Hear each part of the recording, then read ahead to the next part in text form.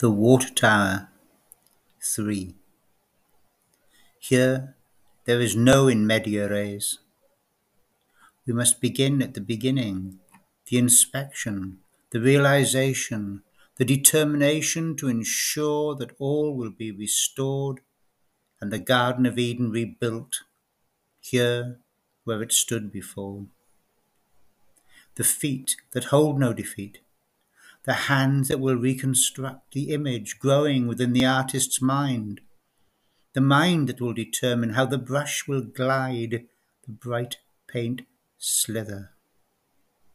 But first the damage must be repaired, the surface cleaned, fresh straw in the manger to signify a readiness for renewal, rebirth, and the continuing cycle.